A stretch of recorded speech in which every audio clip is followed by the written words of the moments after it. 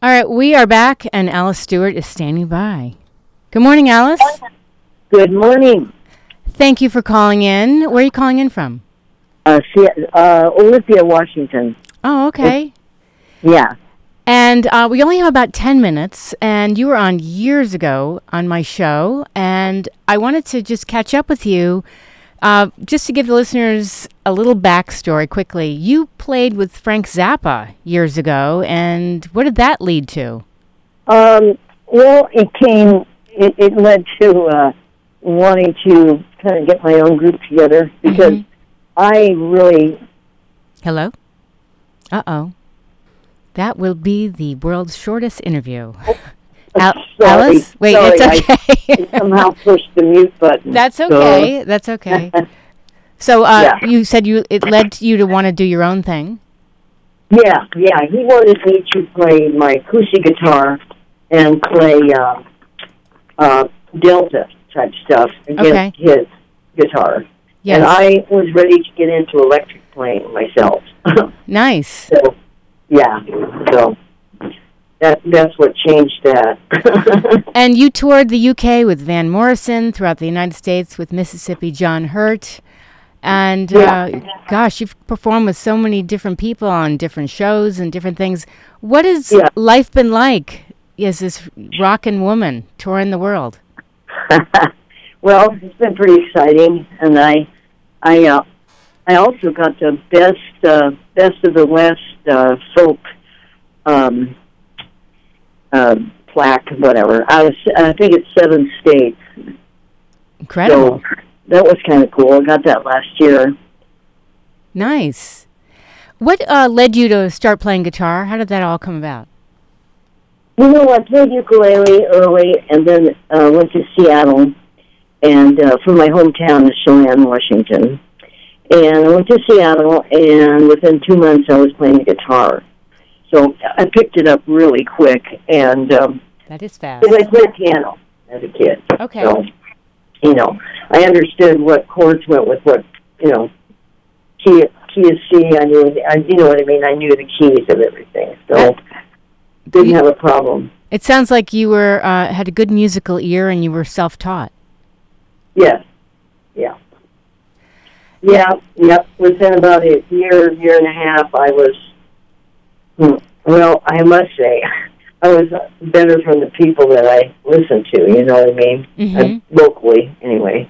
And so I went to L.A. for about, how long was I there? Probably 8 months or so, and then I moved to Berkeley from there. What was that like? Oh, it was great. A lot of work, and had a lot of groups, and I was in a group with, let's see, it was a couple guys. Mostly it was guys. John Shine and Jack O'Hara, and can't remember the other's name. But anyway, and then it just turned into a record contract with Fantasy, which was not the right way to go. But I should have done something else besides that, but I didn't. And I made a couple albums for them, and had a great group together. We just had a trio. We really needed a keyboard player, but we never could quite find anybody that blended with us. When you've been together for 3 or 4 years, you try to add someone, it's difficult. Sure. You don't have the right chemistry. Exactly. Yeah. Now, I'm going to fill this in a little. You were featured in Guitar Player magazine, featured in an article in 1974 titled, "Well, So Much for Mary Hamilton." Why was it titled that? That's funny. Why was it called that? What? Why did they entitle that article that? Oh, because I was playing folk music for a long time. Okay. Mary Hamilton was a favorite folk tradition. Yeah. And then Rolling Stone caught hold of you and featured you in 1975, Guitars of the Stars, and you were mentioned alongside Chet Atkins, Dave Bromberg, Bonnie Raitt, Doc Watson. That's pretty cool. That's pretty cool. Yes, it is. Yeah, I've had some great breaks over the years, but I've also had 3 kids, and it's hard to. With my last one, she's 40 now. I took about 10 years off and raised her, and she was the only one I was able to be with, all the time. Yeah. So, yeah. Well, that's nice. Yeah. If you hadn't gone into music, is there something else you would have done? I don't think so.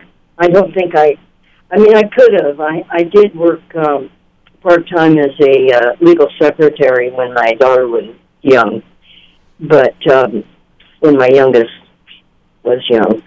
But then I had a gallbladder operation, and I never went back to work after that. Yeah, that sounds like that would do that. Yeah. So let me ask you something, Alice. The name of my show is Get the Funk Out, and I'm always fascinated with how do you stay positive in an industry. I hear you say, well, maybe I shouldn't have done that, or that wasn't a good choice. How do you stay positive when it's so challenging? It's a passion. It's a passion, and you get involved. And actually, I went to college when I was 38 or so. Okay. And I tried to take a bunch of computer programs, but California, where I was living, was not into paying for it unless I took music, because that's the only thing I qualified for after taking 2 days of tests. Wow. What are you qualified for? Music, I didn't want to take music. I wanted to take computer coding. I wanted to take something like that. But, but it didn't work out. So it sounds like you've always had a very positive attitude. I have. Is there anything you would like to do now at this point in your life? I would like to have another band together. I had a great band together for about 13, 14 years. And my bass player moved way far away. I mean, he's 450 miles or so from me. And unless I have a good gig, really good gig, I doesn't pay for him to come over here, to do it. So I have to get other people together. Yeah, no, that's hard. It is hard. It's really hard when you've been with people that are excellent musicians, and I can't play with people that can't play. Yeah. Well, you obviously know what you're doing. You've been doing this a long time. Would I be putting you on the spot if I asked you to share how old you are? You don't have to. Oh, I'm 76.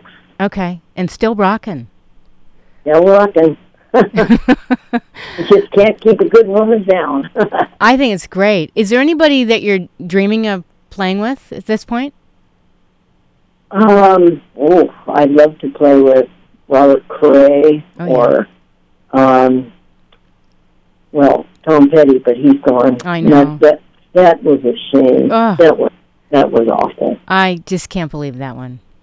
Yeah, no, me either. Me either. But there's a real good bass player here in town, and I think I might have let it go a little bit. He joined another band, so I have to see what I can do about that. Okay. You better get on that. Yeah.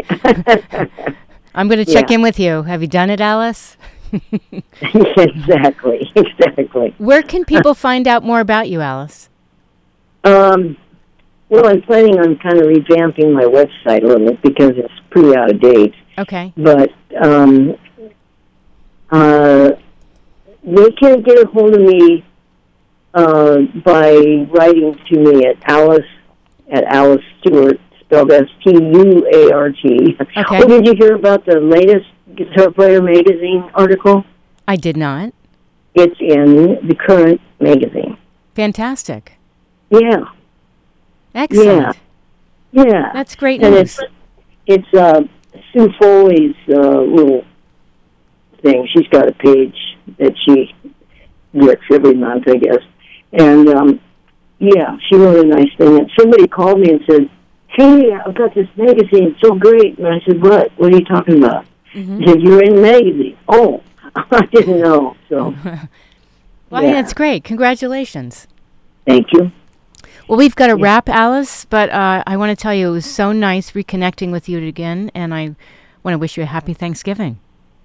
Thank you very much. It's same to you. And I'll keep in touch, okay? I want to hear what you're up to. Okay. All right. Take care. Bye. Bye-bye, Alice. That was Alice Stewart calling in, and she was on my show several years back. She's a singer-songwriter, and all the details about Alice Stewart are on my blog, getthefunkoutshow.kuci.org. We're going to take a little break, and then I have two other guests calling in. You are listening to KUCI 88.9 FM in Irvine. If you missed any part of this, everything is up on my show blog, getthefunkoutshow.kuci.org. If you want to follow me on Twitter, I'm at moms, MOMZ_rock. You've been listening to KUCI 88.9 FM in Irvine.